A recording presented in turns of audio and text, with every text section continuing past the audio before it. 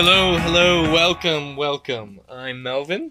And I'm Nick, and thank you for listening to the first official episode of Rhythm and Love. We are so excited to release the first episode. How do you feel? I am super stoked. I'm done a lot of work over the last few months getting this ready, prepping for it, and I'm excited to share it with everyone.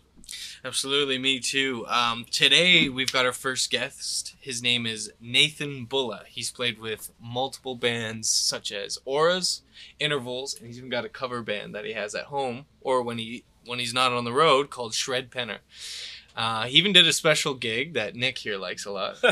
He actually played drums with Canadian legend Kim Mitchell. So in the interview, we talk about those gigs with Kim, touring the world with his other band, sharing stories about being, supporting each other while on the road as bandmates, those hard nights and whatnot. He even talks about being a drum instructor and teaching lessons. Yeah, and he also talks a bit about endorsements and what a drummer or anybody can expect trying to get an endorsement. What are some of the steps that you can take? So if you're in your car or at home, grab yourself a drink. Enjoy the show.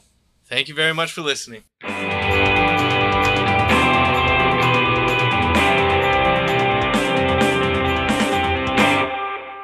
Nathan Bulla, welcome. How you doing? I'm doing good since I'm at home. Yeah. Very comfortable. What's things been like for you with COVID as a drummer?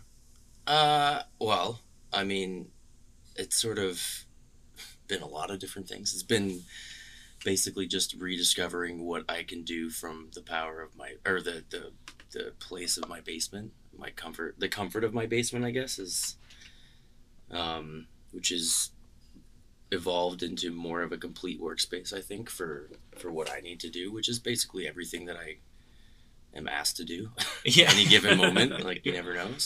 So work is still flowing at this point. Yeah, for the most part. I mean, it's different for sure. But it's allowed me to do things that I usually have to either turn down or put off because I'm not going to be home to do it, and I need to be home at least enough, for enough time to focus on something like that, Yeah. Or anywhere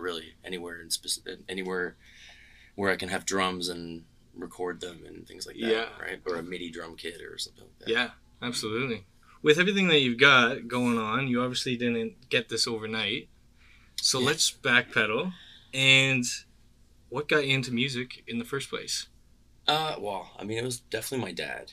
My dad's a musician, and he's got a band he's been in for it's got to be 25 plus years. Wow. With a couple, pretty much the core guys. They did have a singer for a while, but they haven't played with him in 20 plus years. But they did a couple albums with him in the 90s. And they would rehearse in my living room. I just remember coming downstairs at 3 or 4 and just sitting on the couch and just staring at the drummer. It kind of was always, and I already had a little plastic kit, I think, before that point. Or maybe it was around then that I was just banging on stuff and, making noise with pots and pans as everyone else does, when you don't have access to anything. But absolutely. Yeah, it was... And my dad, notorious CD collector back when that was a, big thing. Well over 1,000 of them, different genres and things like that. So I had a pretty musical upbringing just as far as listening to different things. And nothing was ever in the pop realm other than just kind of some of the classic 80s. And I don't really consider that to be as pop oriented because there's a lot of really interesting mainstream music that was out back then. Yeah, yeah. So was your dad the drummer of the band? Or? No, my dad was the piano player. Oh, okay. Keyboard, piano, and we went to an all-boys choir school in Toronto growing up, and they did, choir for a chunk of the day, organ for a chunk of the day, and then math, science, et cetera, et cetera. Yeah. Wow. Yeah, from there's a school for that. Dude, from K to 13, my dad was in an all-boys school. Really? Or at least 1 to 13, I'm not sure. And both of his younger brothers, my uncles, they left within, I think they went 1 year or 2 years. I think one of my uncles maybe went for a few extra years, but my youngest uncle was just like, no, this is not for me. Yeah, This is not my kind of deal. I don't think I Whereas, could do it. Yeah, my dad, firstborn, he's, just had the musical bug from the beginning and, Yeah. and responsible oldest brother, Mhm. oldest Yeah. sibling. So it was always that structure that he that it gave him for sure. And like, yeah, it's, Yeah. but always music. And when your dad plays the piano, like he comes to your school and plays the piano when you're in kindergarten, and Oh, no. everyone's like, it's Paul Bulla. Like, so my dad's like a mini celebrity That's awesome. in all my friend groups and stuff like that. My Oh. sister's friends are obsessed with him. So That's just because of his piano abilities. Yeah. Like, Yeah. he'll go to my grandparents' like retirement home and they'll have a piano in the thing. Oh, hey, do you mind if I play piano there? Oh my God, please play That's piano. amazing. No one plays, and like no one from the outside. He's he's a Yeah. great player. He plays Mhm. a whole bunch of everything, really. Have you guys ever done anything together? Not really, like a little bit. I mean, back when I first started, like, kind of getting almost gig ready, where I could play the rock beat plus a fill or two, Yes. and hold stable a whole song and listen a little bit, like developing my listening skills early on. There was like a boathouse party thing, or like a cottage party that we'd go to every year, and I definitely played with his band like once or twice there, and it was. But it was more like, drums are loud, and my drums were never in the living room, which is where the piano was. Obviously, that's where you put a piano. Yeah.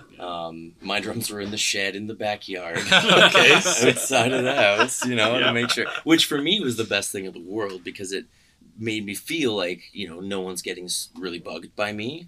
And so I can really lash out. Like, you're a super hard hitting drummer. And like, I feel like you can't really develop that if you feel like if you ever have that in your head where you're like, someone's going to be like, not super excited. Yes. Meanwhile, playing a little bit lighter on the drums is still the loudest thing ever. Like, you Yeah. can't really play ultimately that quiet and practice and really get your bearings on the instrument. So Yeah. I was very fortunate to be separated from the house. So, Yeah. but that absolutely. resulted in not tons of jamming in that sense. But yeah, we always play a song or two together at the family party every year. And like, Yeah, it's a big the event. Bulla right? Fest. So, yeah, Yeah, it's a yeah. big thing. So, but it's never, we don't tend to jam, but we should, I guess. Yeah. Should get more of Let's that have a in, song- I guess. do a it's still song working together. it. Yeah. You got all this nice stuff. We're in Nathan's basement, 6 feet apart. He's got lots of nice recording gear here, which I'm sure we'll get into. But that's the backstory of music. What made you decide, like, okay, I love this thing. I want to make this my job. Oh, man. And how old were you? I don't, there wasn't Did you really always know? I don't think there was an aha moment for me so Yeah. much. Well, okay, there was one moment in particular, but it was just more so about, I guess it's exactly what you're saying, really, in that sense, where I just wanted to be able to only play drums and that was it, like, or things surrounding it. Like, I definitely wanted to use that as my sort of catapult into figuring out who I was going to be as a human being after that. So cool. And that was 3 months into getting my first kit. I just remember in the back shed, like, it was one day of just hammering away. I don't even think I had lessons at the time.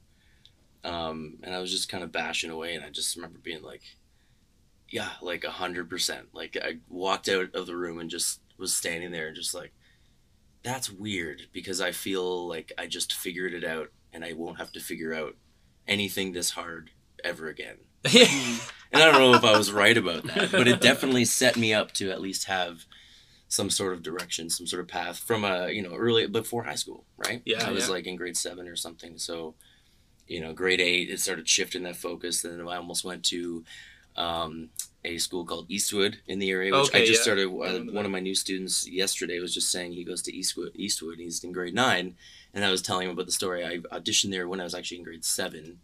But I ended up going to Benny's, which Yeah. was, as you know, is a very musical, like, super amazing place for the arts, especially Yes. when we were there in Yes. particular, just because of the people that were also Yeah. there.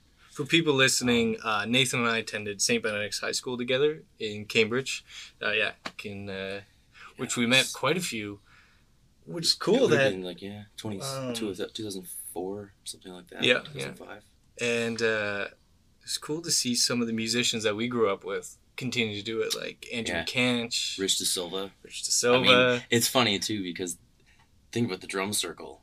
yeah, Like, when you think about that, it's hilarious, just because, like, I don't know a lot of other people that we were all like, what was his name? Chris Smith was it his last name? With the big hair? Yeah. Bass player? The most Yeah. wild bass player. And I remember him one day just being like, yeah, I'm not really into it. And I was What? like, what are you talking about? But to me, that was foreign, right? Like, Yes. because I had already figured that out and it just clicked with me and it was just, I had already kind of ramped, I had spent, 6 or 8, maybe 9 years ramping up into it, watching my dad's band play. I took a couple lessons when I was 6, even just learning a paradiddle and Yeah. simple things. But as far as getting a drum kit, I was begging for it for years before I got it. So it was always, a trajectory. It was never like, I have no idea if I'm going to like this. And then, oh, wow, I like this. Like, Yeah. it was like, oh, give me those drums. And then when I was on them, I was like, yeah, this is exactly what I was hoping for. Yeah, exactly. But, it's something I've just been trying to, like, be grateful for in every sense. Yeah. Hence the recording, hence Yeah. the, teaching and just doing different things with it because, if it's not going to be exciting, you kind of lose your edge with it. You kind of get a little bit more stable or a little plateaued, I guess, with anything you do that way. But yeah.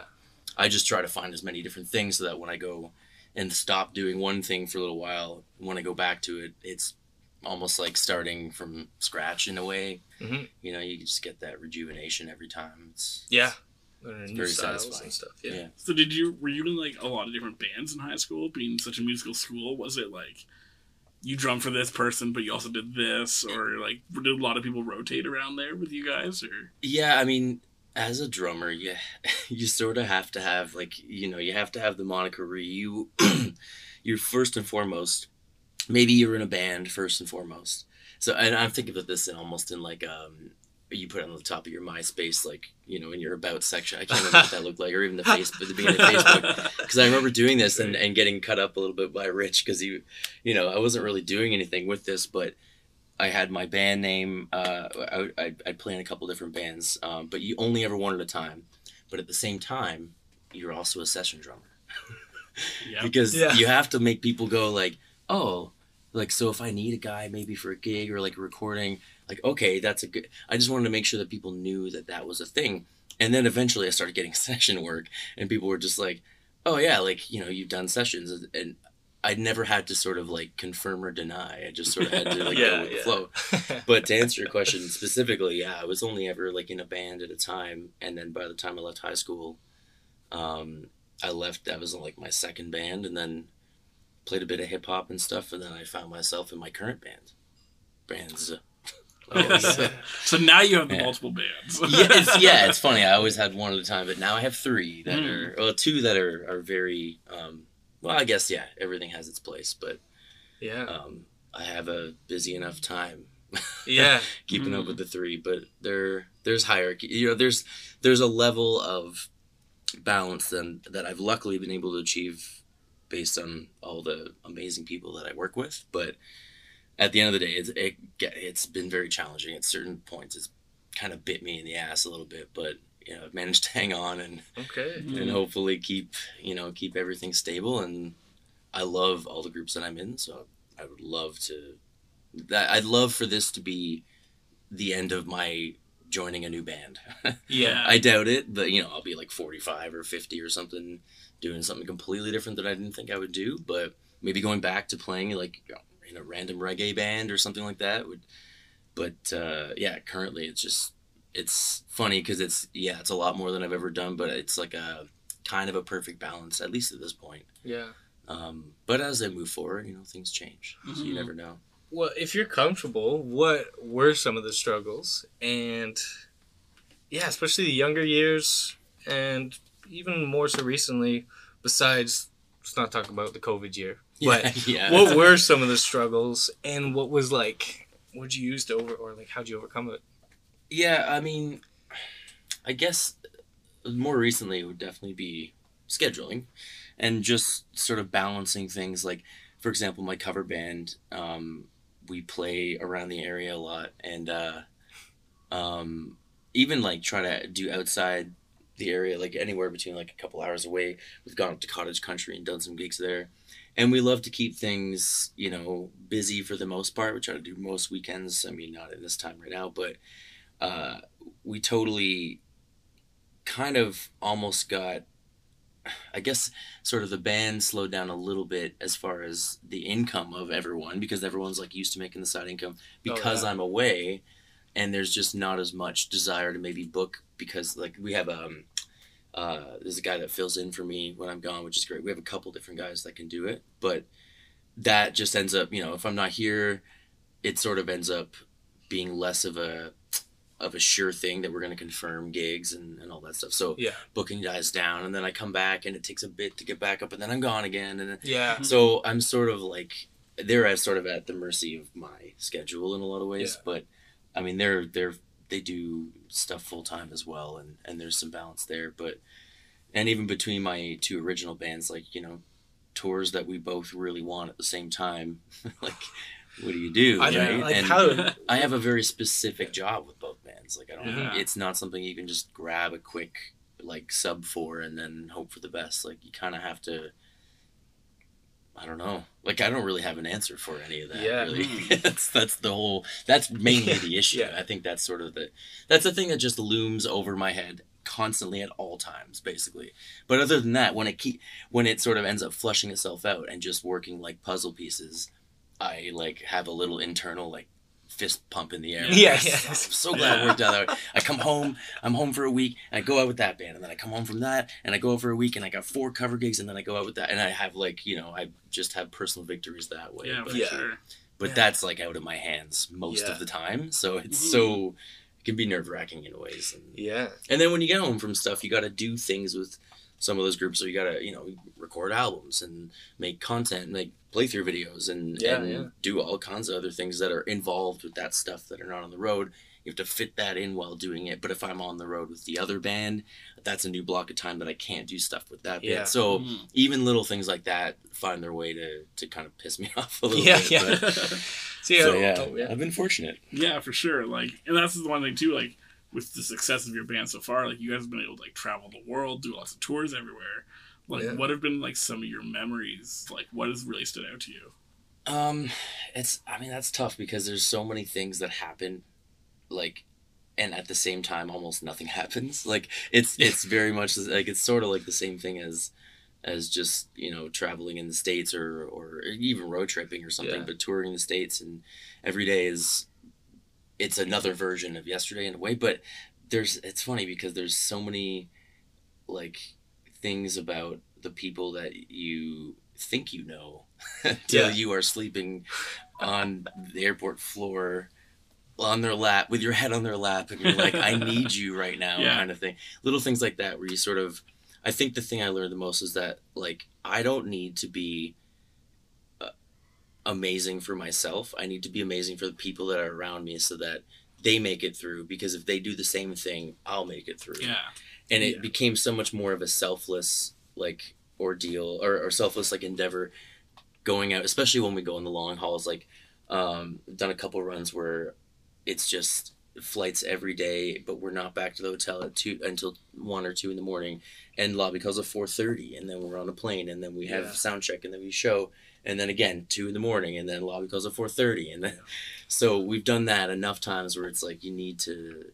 Like, I mean, a week into one of those, you're like, we need to just link arms and figure out a way to get through this together. Even with like the time zone differences too, right? Like, it's just absolutely. That plays an effect on your body and everything. Yeah, and certain people, I mean, there's obviously strengths. Everyone's got their different strengths in different groups, but you got to rely on the people that have good body clock changes if your body clock is bad at adapting to where you are.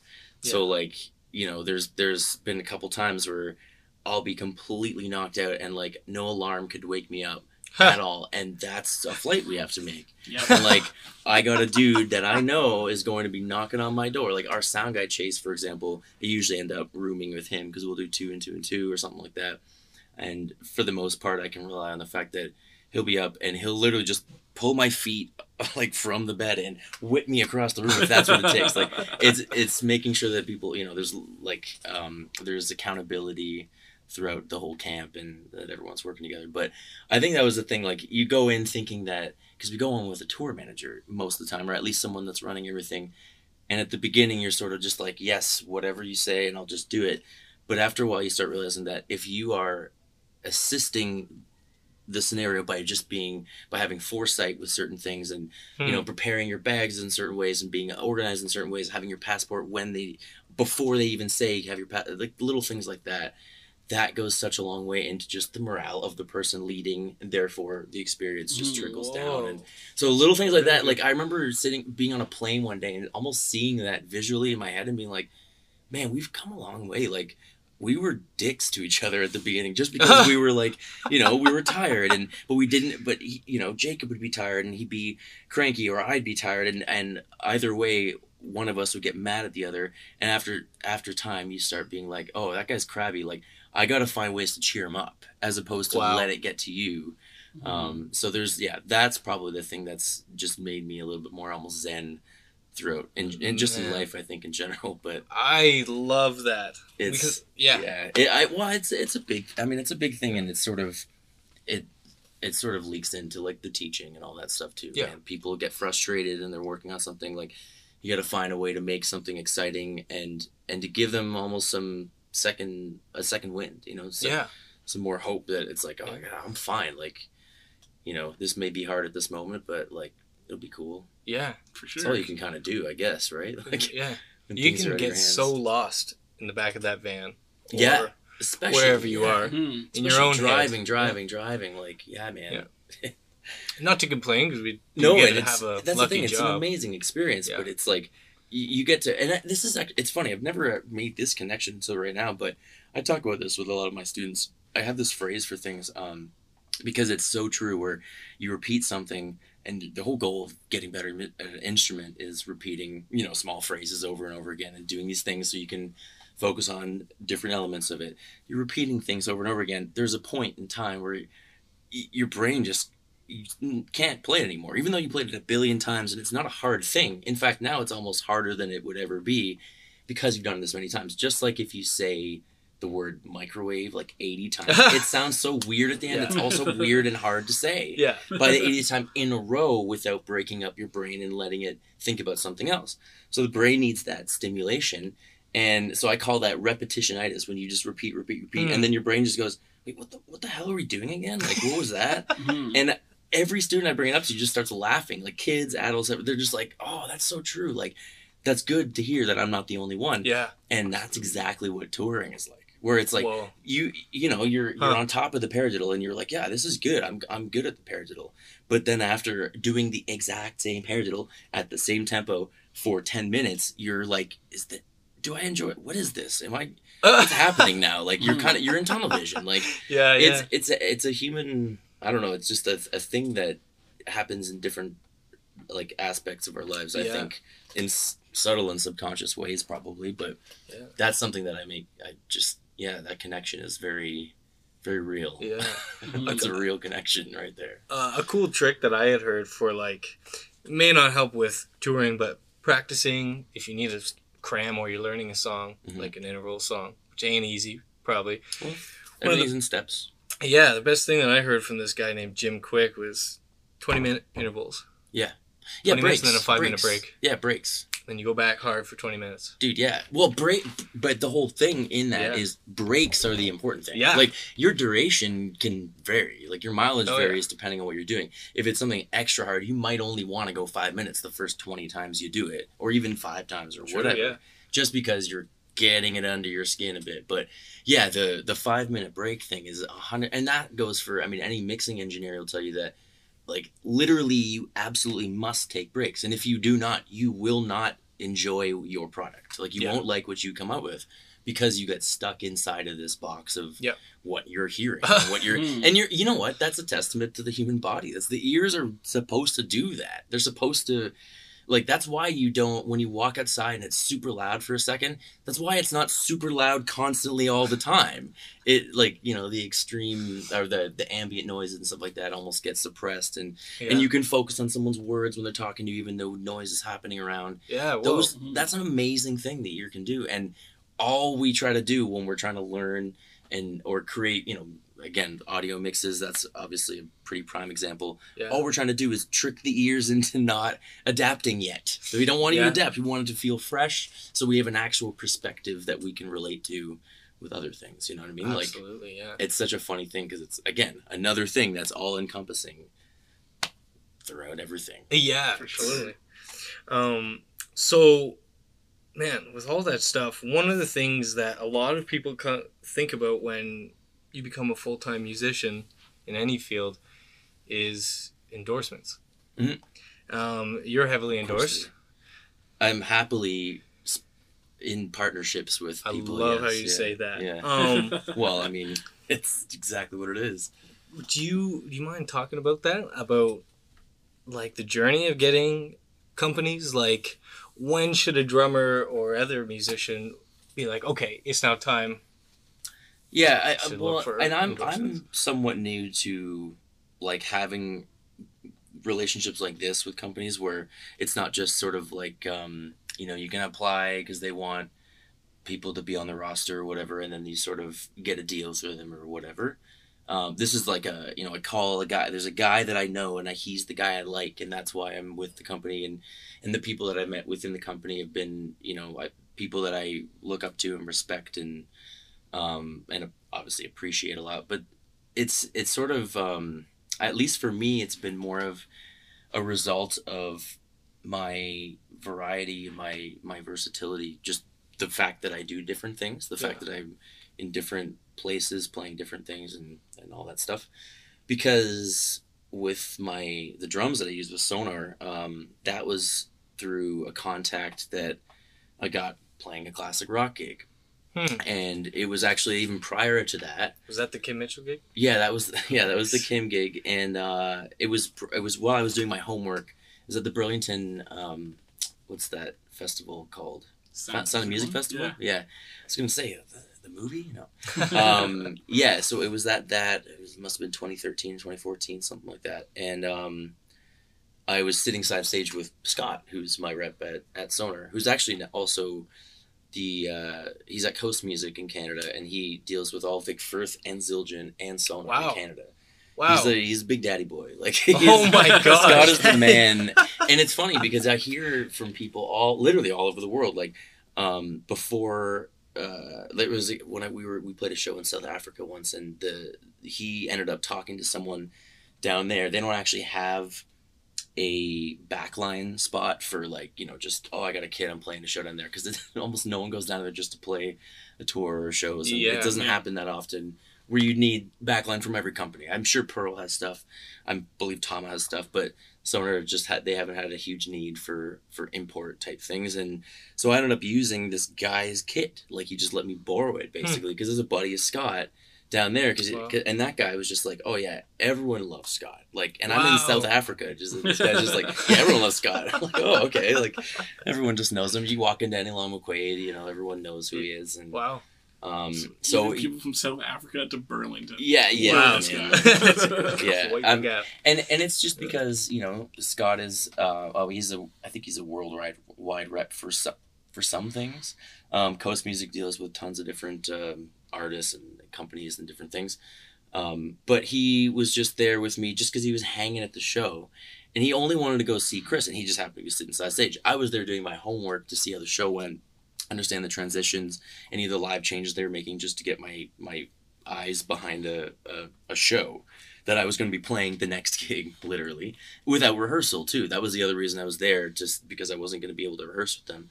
And Scott was sitting there the whole time, and it was great because he was kind of like sort of helping me. He was just pointing out little things that the band was doing that he was like, yeah, they've been doing that for a year. Like, little things like that to help me kind of like, okay, so that's going to happen. They're going to be like thinking about and nothing major. He wasn't like blowing the doors wide open, but he was just being super subtle, really nice about it. Was the nicest guy ever. And for years after that, we were chatting, and that was 2014. I didn't actually sign with Sonar until I think 2017 we pulled the trigger or something. Wow. Or late, maybe even early 2018, I think. I can't remember when it was, but it's been about 3 years or something now. And so anyway, the whole time he was, we were just chatting here and there. We had breakfast one time when he was just in town, and we just stayed in touch. And then, one day he's like, maybe it's time, if you're going out on a tour with a new cycle, you need a new kit. I've been using this custom kit for so long that I they're like family friends of mine basically that built it. So almost The jelly bean. separating myself from that, Yeah. it was a separate, it was a like a chapter for me almost. So Yeah. so yeah, Scott was the, like, I knew that it was like, I'm not, unless they get rid of me, like I can't, you won't, I don't want to eat my words in the future, but you probably won't see me playing other drums, like, you know, because they're the best. Like, the more I play Sonor drums, I'm like, oh yeah, this is why they're fucking expensive. And, like, everyone's always like, oh my god, like the premier Sonor kits are insanely beautiful, and they're Wow. just, they can't sound bad. You can't make them sound bad. I've had students with the lowest line Sonor stuff, and it's Yeah. never sounded bad. I've never had- Crazy. So Hmm. that was always something that I always like really liked the brand, but it was meeting Scott. It was a huge thing. Wow. So it was the relationship there, and in a similar way, the Meinl thing was through just playing in the progressive metal bands that I'm in that sense, and that because that's more of that world. Yeah. And Gotcha. it's weird because I sort of had a relationship a little bit with another guy from another cymbal company who, you know, I was really interested in, like, you know, because I grew up like loving them and all that stuff, and he was Canada based, like he was in Canada. This was a rep that I knew in Canada, and I knew that would be able to be. It's just an easier thing. You're shipping in Canada, Yeah. like any ties like that you can do is the best. And then he left the company, and that was right around the time like I was doing the Kim thing. It was just after that, so there went my connection with that guy or that company. Yeah. So I Wow. didn't have it. I had no lead for cymbals, and I kind of was just, you know, I was breaking so much stuff, and I was touring so much that I was breaking more than ever. Spending And a it was- paycheck just yeah, to tour again. yeah, and Yeah. like the band was dipping in and buying me stuff, and like it was a team effort just keeping me afloat. Yeah. Just because it was like such a, like, no one wanted me to not hit as hard. Like Yeah. everyone was like, don't lose energy. Like we need this, but Yeah. like, you know, like holy shit, like, you know. And there's little bits of swiping side to side versus hitting straight on that you develop, and all these things get better, and you preserve your cymbals. But Totally. Yeah. but Chris came through, like he didn't, you know, that never, it never materialized until I could have a face-to-face conversation with him, and he was like, he summoned me basically to the Meinl booth at Meinl like 3 years ago or something, and because we were running through their own tour, and we took a stop at NAMM, so we were there for a few Okay. days. Yeah. So you're at NAMM. Yeah, so I got Gotcha. to hang out at least at any time. Like I was very open and didn't, like I wasn't there specifically only for one day and then we were off to the next place. We had the whole 5 days actually, even the day after it, which we saw Meshuggah the 5th day, and it was the greatest thing in the world. I bet that But would've been the sick. NAMM thing was just great because we were hanging out close by at an RV park in our bus, and just kind of like, you know, I was there for most of the time. But if, you know, I heard that Chris needed to see me, so I basically ran to the convention center, like took a quick jog. I was just kind of like, okay, I got to keep my heartbeat down. Like this is all good, because I had emails with him, and he'd helped me out actually a couple years since then. With they gave me a bit of a deal on like a bit of a discount versus where you get at Guitar Center or Long McQuaid and whatever. So just that alone was huge. And then so we've been doing that for a couple years, and then we finally had face-to-face conversation, and he basically, it was just, you know, ironing out things. This guy is like asked to give everyone a favor essentially, right? Like, you know, every band that already has it, if a dude already has it, and then the new drummer comes in because that guy left, like there's always this like floating expectation that, oh, you know, this next guy is gonna get the same deal or whatever. And Chris is just like, yeah, I don't like, I'm not here to endorse the band. Like I'm here to endorse you. Like we don't want the band, we want you, because who knows if you're gonna be in this band. And that's the thing that sort of, at least from his perspective, or how he explained his perspective, that to me made total sense. Because it's like, and also that's really good for me because I do so much stuff that I don't really even know. You know, I hope to be in this band, like I said, for a long time, but you never know. And it's good to know that they're not going to be like, well, you're not in that band anymore, so get the hell out of here, you know? So, and that's the thing with Scott. I know that I'm in that position. He's not going to be like, oh my God, you know, like, get out of here. Get his name off the website. And Scott's the kind of guy where he's like, dude, if you got like a snare that's like real sick and it's not Sonor, like you can use it, like go for it. He's not like, you know, it's not to a point where, you know, I'm in shackles or any of that stuff. Yeah. Because it's a relationship. They understand that obviously I appreciate the living hell out of any of this stuff. and they're extremely like understanding of my sometimes bizarre situation that I'm in. Yeah. Well, that's the thing too. Like you said, like you first met him at that gig in 2013, and it wasn't until like 5 years later. Yeah. It's something you had to build on, you had to work with, and everything. Yeah, and I might have, say I pulled the trigger right away, and when I was doing a little bit less, I wasn't touring with Intervals full time at the time. I think I had done one tour with them like as a fill-in before that moment, but that they weren't even a band where that would matter. Like Sonar's like they're the biggest, one of the biggest companies in the world. Like it's they don't know who the fucking Intervals is. Like he doesn't really care who Intervals is in that sense. So I mean maybe he does, but like actually now that I say that, he actually does hit me up and is like, send me the new song, and he's actually excited for it. Yeah. So I think he is a bit of a fan, but he's a music guy.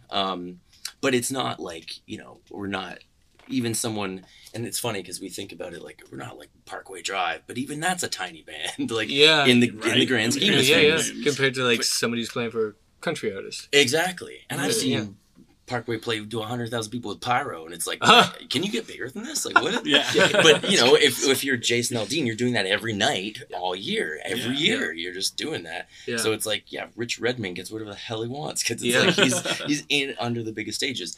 But the other thing I think that's really important with these guys is that both Scott and Chris, and also the other guys that we work with, we have Intervals has we have a bit of a partnership with Telefunken mics, who are just helped us out by letting us use a set of drum mics a couple tours ago. Oh, sick. And I actually have them here, and I've been using them a lot because they are unbelievable. We use them for some of the latest playthrough stuff, and where was I going with that part? That's that's a separate sort of thing, and that's and sorry, within that guy that rep Connor, same thing with Chris and Scott, where they're looking at us and they're seeing a band that's not catering to the people that are just going to listen to music and then they're listening to other music.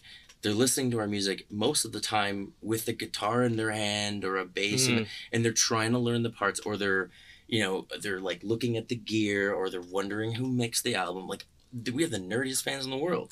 We have the people that are looking at the products that we are holding. And it's like, we're not on a massive stage, but almost everyone that's looking at us cares about some of that to some extent, I know that's where, a lot of my early influence ended up coming from in that same sense. So it's interesting because they, they're not looking for anything that's like commercially gigantic. They're just looking for people that they know are in it just for the love of it, because you can't play prog unless you're in it for the love of it. Like, we're not doing this because we're trying to make bucks, Well, and that's the thing too. Like, I think it was Gary Clark made a comment once how he had a VHS of Stevie Ray Vaughan, and he would just pause it to see where his fingers were on the guitar. Yeah. Oh wow. To learn that solo, and it's just like, now kids have YouTube. They can just bring it up. And the YouTube slowing down thing is bananas. Oh, you can play any YouTube at any speed. Oh, okay. Yeah, I was like, YouTube slowing down? No, well, you can play it at 0.5 or 0.75, right? Rewind, or try to play a song at 1 or 2.0. Or 2 times. And I have an app that I use for that stuff, which is really handy because I can like loop parts and it detects the beat. Like it's can set up loops to snap it to the tempo and all that stuff, which is handy.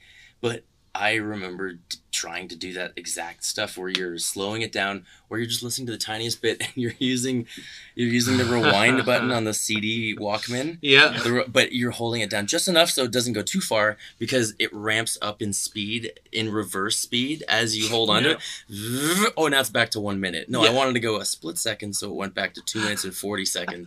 Because this part happens at 2:45, and I gotta wait, and I gotta listen. Oh, I missed it. Damn it. And then I go back. I was learning parts back in the day. Now it's like, I can just watch it at 50%. You can't miss it. It's like right hand, left hand playthroughs are for every goddamn song ever. I got a student that only learns songs by watching playthroughs. Wow, I'm like, how do you learn songs? He's like, watch playthroughs. What happens if there's no playthrough? I don't play the song. Okay. Well, you're going to have to learn to use your ear at some point, but we'll get there. It's my job, I guess. Yeah. So you talked about like getting that Kim Mitchell gig. So like, how you did talked you? about it? So you're like, how did like you get into that? Like, because you were already touring with you had your other bands by this point. Yeah. I mean, it's a sort of a similar. I mean, honestly, like the business is so weirdly connected. It depends on who you're talking to for what reason at any given moment. And for me at that point, it was trying to do some kind of online lesson thing that I was asked to kind of join up with and add some content for. And it was kind of like going to be, it was like basically when Drumeo was starting. Okay. And even Jared Falk before that, online drum lessons or whatever. It was like a super cheesy, easy name. And then he changed to Drumeo and the brand just blew up. But Yeah. I think that was right around the time that the brand was changing. It was like 2012, something like that. And one of the guy basically trying to run the whole thing was Chris Sutherland, who was playing in Kim's band at the time. And he, but talk about session guys, like that guy, he played in Sass Jordan's band. He played with the Roadrunners. No, what the hell are they called? That's gonna bug me because it's been a little bit. Oh my god, not the Roadrunners, but they're like a almost like a ripping bike rock country band kind of thing. Like, Okay. Okay. oh, I'm blanking. Road Anyway, Hammers? the Road Hammers. Thank you very much. There you go. Nice. Roadrunners. Sick. Yeah. Thank you. So you know who it is. Yeah. That's good. All right, beautiful. Yeah, he was playing with the Road Hammers. He was on tour with them. I think that was the year he was on tour. He's done musical theater. He played in he played in Kinky Boots and like all those ones in Toronto. He's like, he's done a different circuit. And now he's playing in a different original band and they're just slamming. Wow. Anyway, so that guy, he was getting the offer to play with some Roadhammer tours, basically. And the thing with Kim is that he's in his mid-60s. Oh, I guess it's maybe late 60s now, but I think he was like 62, something like that back then when I was there. And doing like, I don't know, 25, 30 gigs, maybe 40 a year. But like, you can't do just that. Like if you're the drummer, like, you know, you got to do other stuff. So you know, he's been doing other stuff. I think he was in the band for like 10, 15 years, juggling different things. But then Roadhammer was just a nice chunk of touring to do in the summer, not too much, and he would only miss a few gigs. So I was actually in the studio in Guelph at Jordan's place at Sundown back in the day. Nice. And yeah, Jordan Valeria's place, and we were doing, it was in the Crestfallen sessions. We were making our second EP, Aura's EP. And I remember sitting on the couch and just get a buzz on the phone, and I see it's Chris, so I just walk outside. I'm like, what was the, I'm trying to think of what the drum online thing we were going to do was called, but Drum Hang. I'm like, okay, it's going to be a drum hang thing. Like maybe he wants me to do some Aura's things. Like, you know, perfect. Great. It was on my mind anyway, kind of. And I pick it up and he was like, hey, got a weird question. And I was like, this sounds unlike what I was already expecting. And he was like, got this thing, you know, Roadhammers, and basically just asked me if I would be against, he worded it like, would you be against playing a gig with Kim?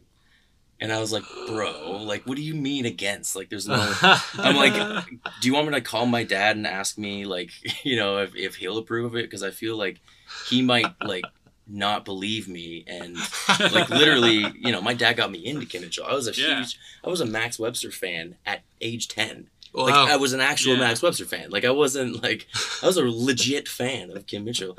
And it was so weird because, like, you know, I got the set list and like we played some of the classics that not my most favorite song when I was a kid, which was Check. For some reason that was my favorite song. And, but a whole bunch of other ones that you know, it was just like, it was pretty surreal, but it was literally just a scheduling thing. Just like, you know, just like the Auras thing. And that's kind of how we all have to sort of utilize each other's strengths, like in the drumming community, especially because there's so few of us that have the patience to do lots of notes or to have the patience to not do a lot of notes. That's actually another whole different thing. Yeah. And I think between doing enough drum hang stuff, like we made some videos, I did some preliminary videos and even some playthroughs for Auras.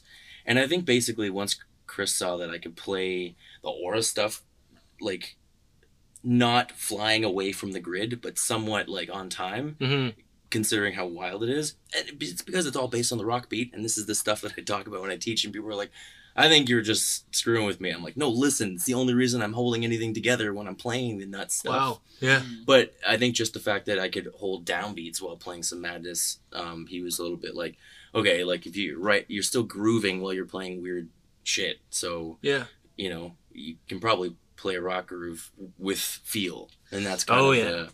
But I mean, little did I know I wasn't as prepared as I thought I was going to be. But Wow. it went well. Like it definitely, it all Yeah. went great. But Oh, I could- but there was just one. There was one. Just since I'm on it, there was one sound check in particular where Pete, the bass player, who's also the one that sings on Alana in the chorus and all Okay. that, super high voice. Yeah. God, that guy's amazing, and he plays the Moog like foot like bass sub bass thing on the Yeah. floor as well as bass guitar and sing at the same time. The guy's nuts. Turns back to me in the middle of Rockland, which we're sound checking Rockland, which is also one of my favorite, like, kind of just like solo Kim songs. Just a rock groove. There are almost no crashes in the whole song, and Oh. there are no fills. And Oh. it's just downbeat, backbeat. And it was so satisfying to play, and I loved it so much because of how simple it was. And I'm like, I just have to think about how I'm playing. I don't have to think Yep. about what I'm playing. I don't have to remember there's an extra kick in the third round. Yeah. It's almost harder than ever when you have simple, then something weird sprinkled in It's here and in there. the middle, Big right? time. Yeah, because then you're Yeah. like, oh, what? Oh, yeah. that's- Yeah. It just throws you off. So this song, I was like so amped, and maybe because I was amped, it was putting me in this position. But he just turned back at me and he was just like, "Hey man, like, dude, I love where you're sticking the kick. Like the kick feels like it's sitting in the perfect spot. Just great, beautiful. Your backbeat, I feel like you're almost like rushing it just like a little bit, maybe." And I'm like, honestly, like when he said it to me, I was like, and I try to have I honestly don't think that I'm ever at 100% any of the gigs ever at any point. I'm always at this point where I always feel vulnerable because I can hear Yeah. the raw stuff in my ears and all this stuff. So I'm always thinking like, it's okay, it's okay. And he said that to me and I'm like, that's not my issue. In my head, I'm like, that was like, I think, like maybe I wasn't consistent with the hi-hats or like my timing for this fill or whatever. But I'm like, my snare backbeat's not my problem. Like, what is he talking about? And then I was like, okay, whatever. So we play the next verse. And he comes back and he's like, yeah, just a little more. And I'm like, okay, interesting. So like I sit there for a second and I just try to like sit it back a little further than I would in time. And that was a really, really hard thing to do. Oh, yeah. It was one of the hardest gigs ever because the whole time I was just thinking, not too early. And when I'm talking too early, I'm talking literally no one can hear it except for the people that are specifically looking for the exact time. And when I tell you these guys had meter, like Kim and Pete had an insane way of knowing. So I was hooked up to a click, which was optional. Yeah. And I had the foot pedal thing going, and this is something I actually built back in the Chasing Amy days, where I had, I had the memory of all the songs, whatever, so I could go forward and backward with the foot pedal, and then I had to stop, because Kim said to me, he's like, "Listen, if you're feeling it and we're a bit into it, just like get rid of the click. If you don't feel like, if we're trying to push it, if we're trying to pull it back, just turn the click off." Wow. I was like, okay, that's great, Mhm. perfect. Hmm. So I do that. And I'm like, first gig, I'm a little more locked to the click. Second gig, I've obviously got more confidence. The first one my parents came to, which is funny, all the way to New Brunswick. Wow. Which is a whole different story in itself because the flights got canceled and they drove. But my aunt and uncle lived there, so they had plans to kind of like chill with them. Yeah. So first gig was done. It was second gig, so I'm like, oh man, I got it last time. I'm not going to screw this one up. Not that I screwed anything up necessarily, but not that gig. Man, I keep just giving you hints, right?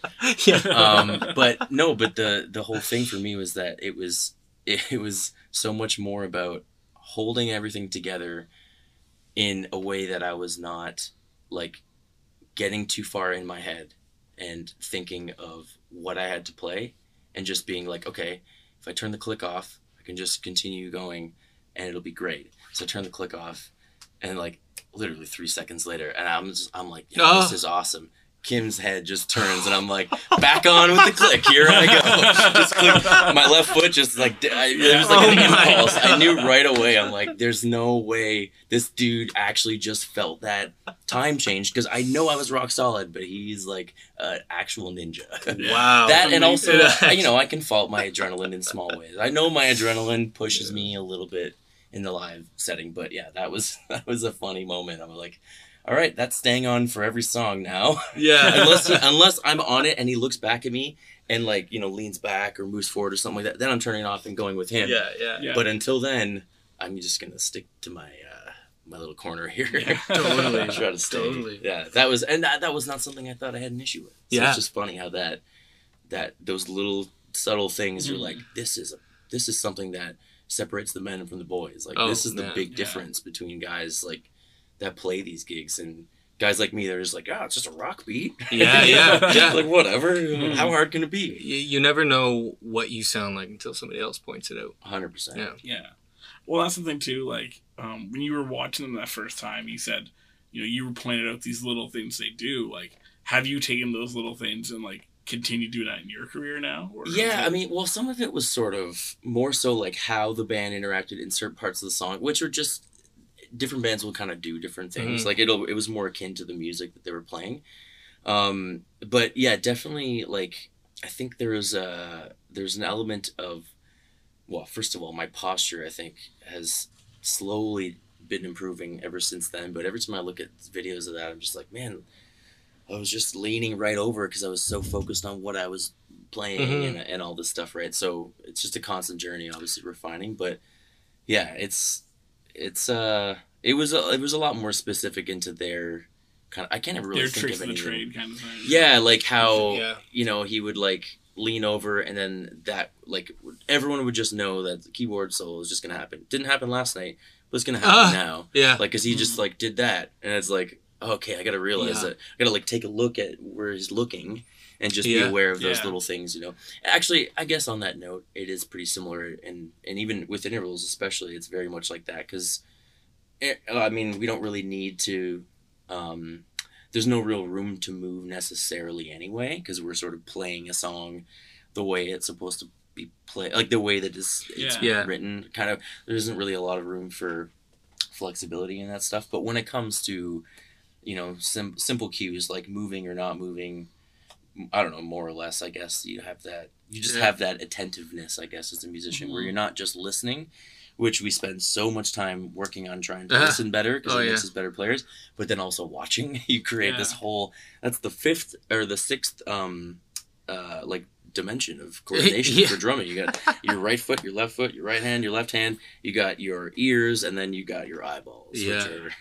There's a lot of stuff going That was on. one of the big things. That was a big change for me playing with Texas King because I was, in Three Crowns at the time, and Yeah. everything was just on an iPod, click track, boom, Yeah, set, and then going. You Half start hour the later, we're song done. until you were done the song. Yeah. And then you were done the song and you move on. Have to really. Yeah, you guys have some more play, right? Like you'll hang on a part. Oh, Maybe yeah. your singer will chill for a bit and talk, Oh, yeah. or sing something or Yeah. whatever. Jordan, he'll often tap a foot, and that means he's usually telling me to slow down or Yeah. speed up, Yep. which is always cool to look at. Yeah, that's stuff that flies by the audience too. It's Oh, great yeah. because it's so. I don't know. It's almost like your own personal challenge to be like, how covert ops can we be about all these things? Like, yeah. bass player trips over the cable, like, oh, no one saw that one, Like, Yeah. I drop sticks all the time, and I'm just like, oh, no, you didn't see that because I got a stick in this stick holder right beside me, or that I'm Yeah. sitting on my butt, like, Absolutely. you gotta find ways to just make the show must go on, Yeah. as they say. Man, how do you feel about your status now that you've done all of this stuff? I mean, Does it feel like just the same? dude, my as you- status is always pending. Yeah, Status right. is constantly pending.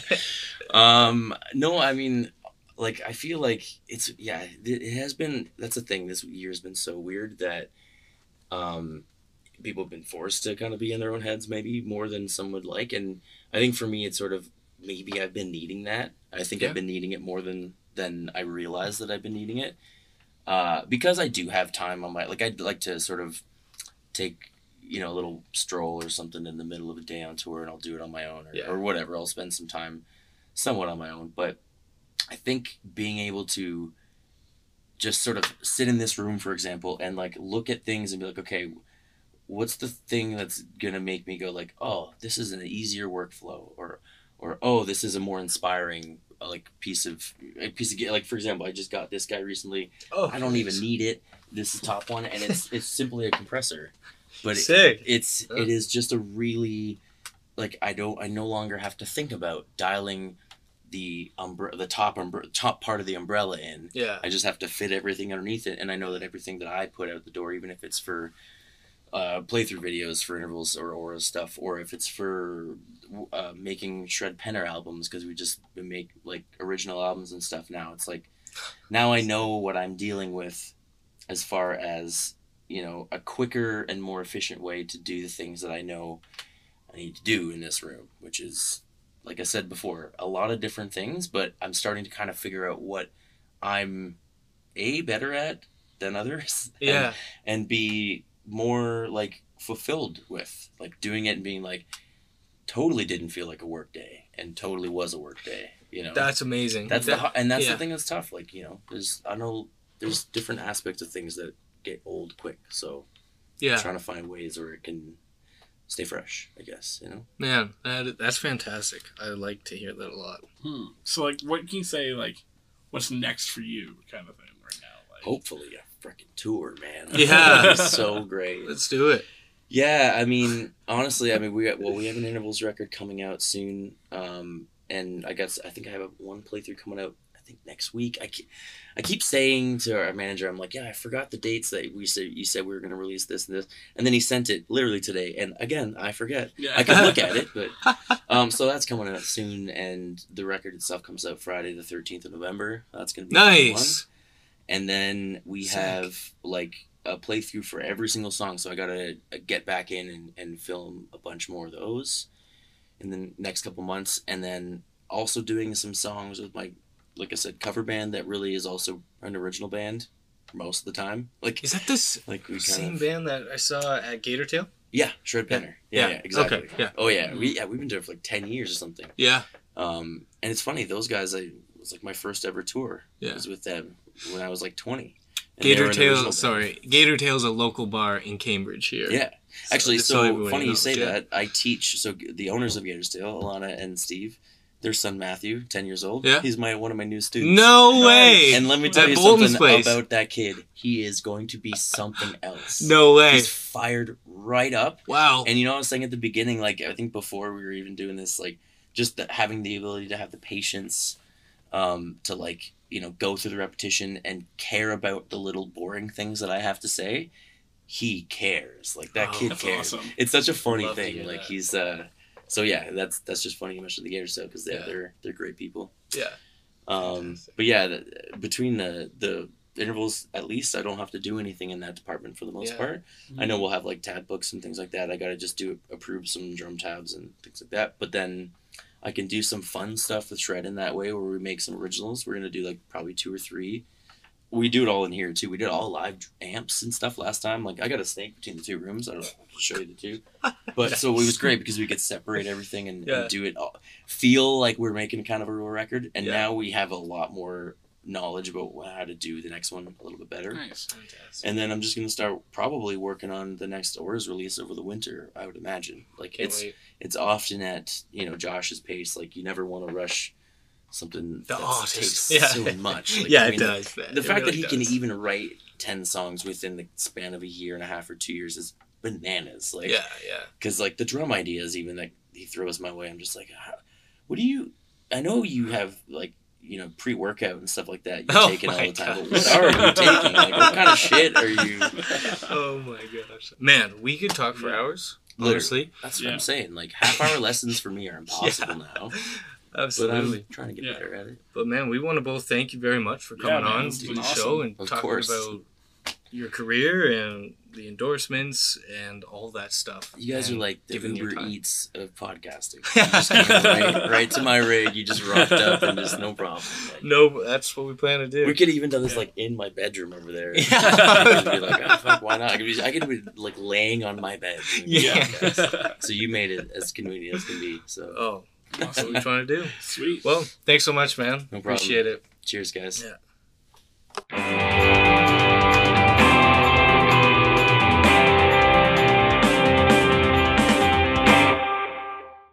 Man, that was a cool interview. Yeah, like he was our first one. He set the bar high for everyone else moving forward, and he told so many great like little lessons that you can relate it to anything in life. kind of thing, not just Absolutely. music. Absolutely. Yeah. We want to thank you guys all for listening to the first episode. We want to give a big thanks to Nathan Bulla for coming out. For sure. So like I said, We don't know how often these episodes are going to be coming out, but keep your eyes peeled. Follow us on social media, Facebook, Instagram, Twitter. That's where you can stay up to date. We're going to be posting some cool content on there. And make sure you subscribe to Rhythm and Love on your favorite streaming platform. Thank you so much.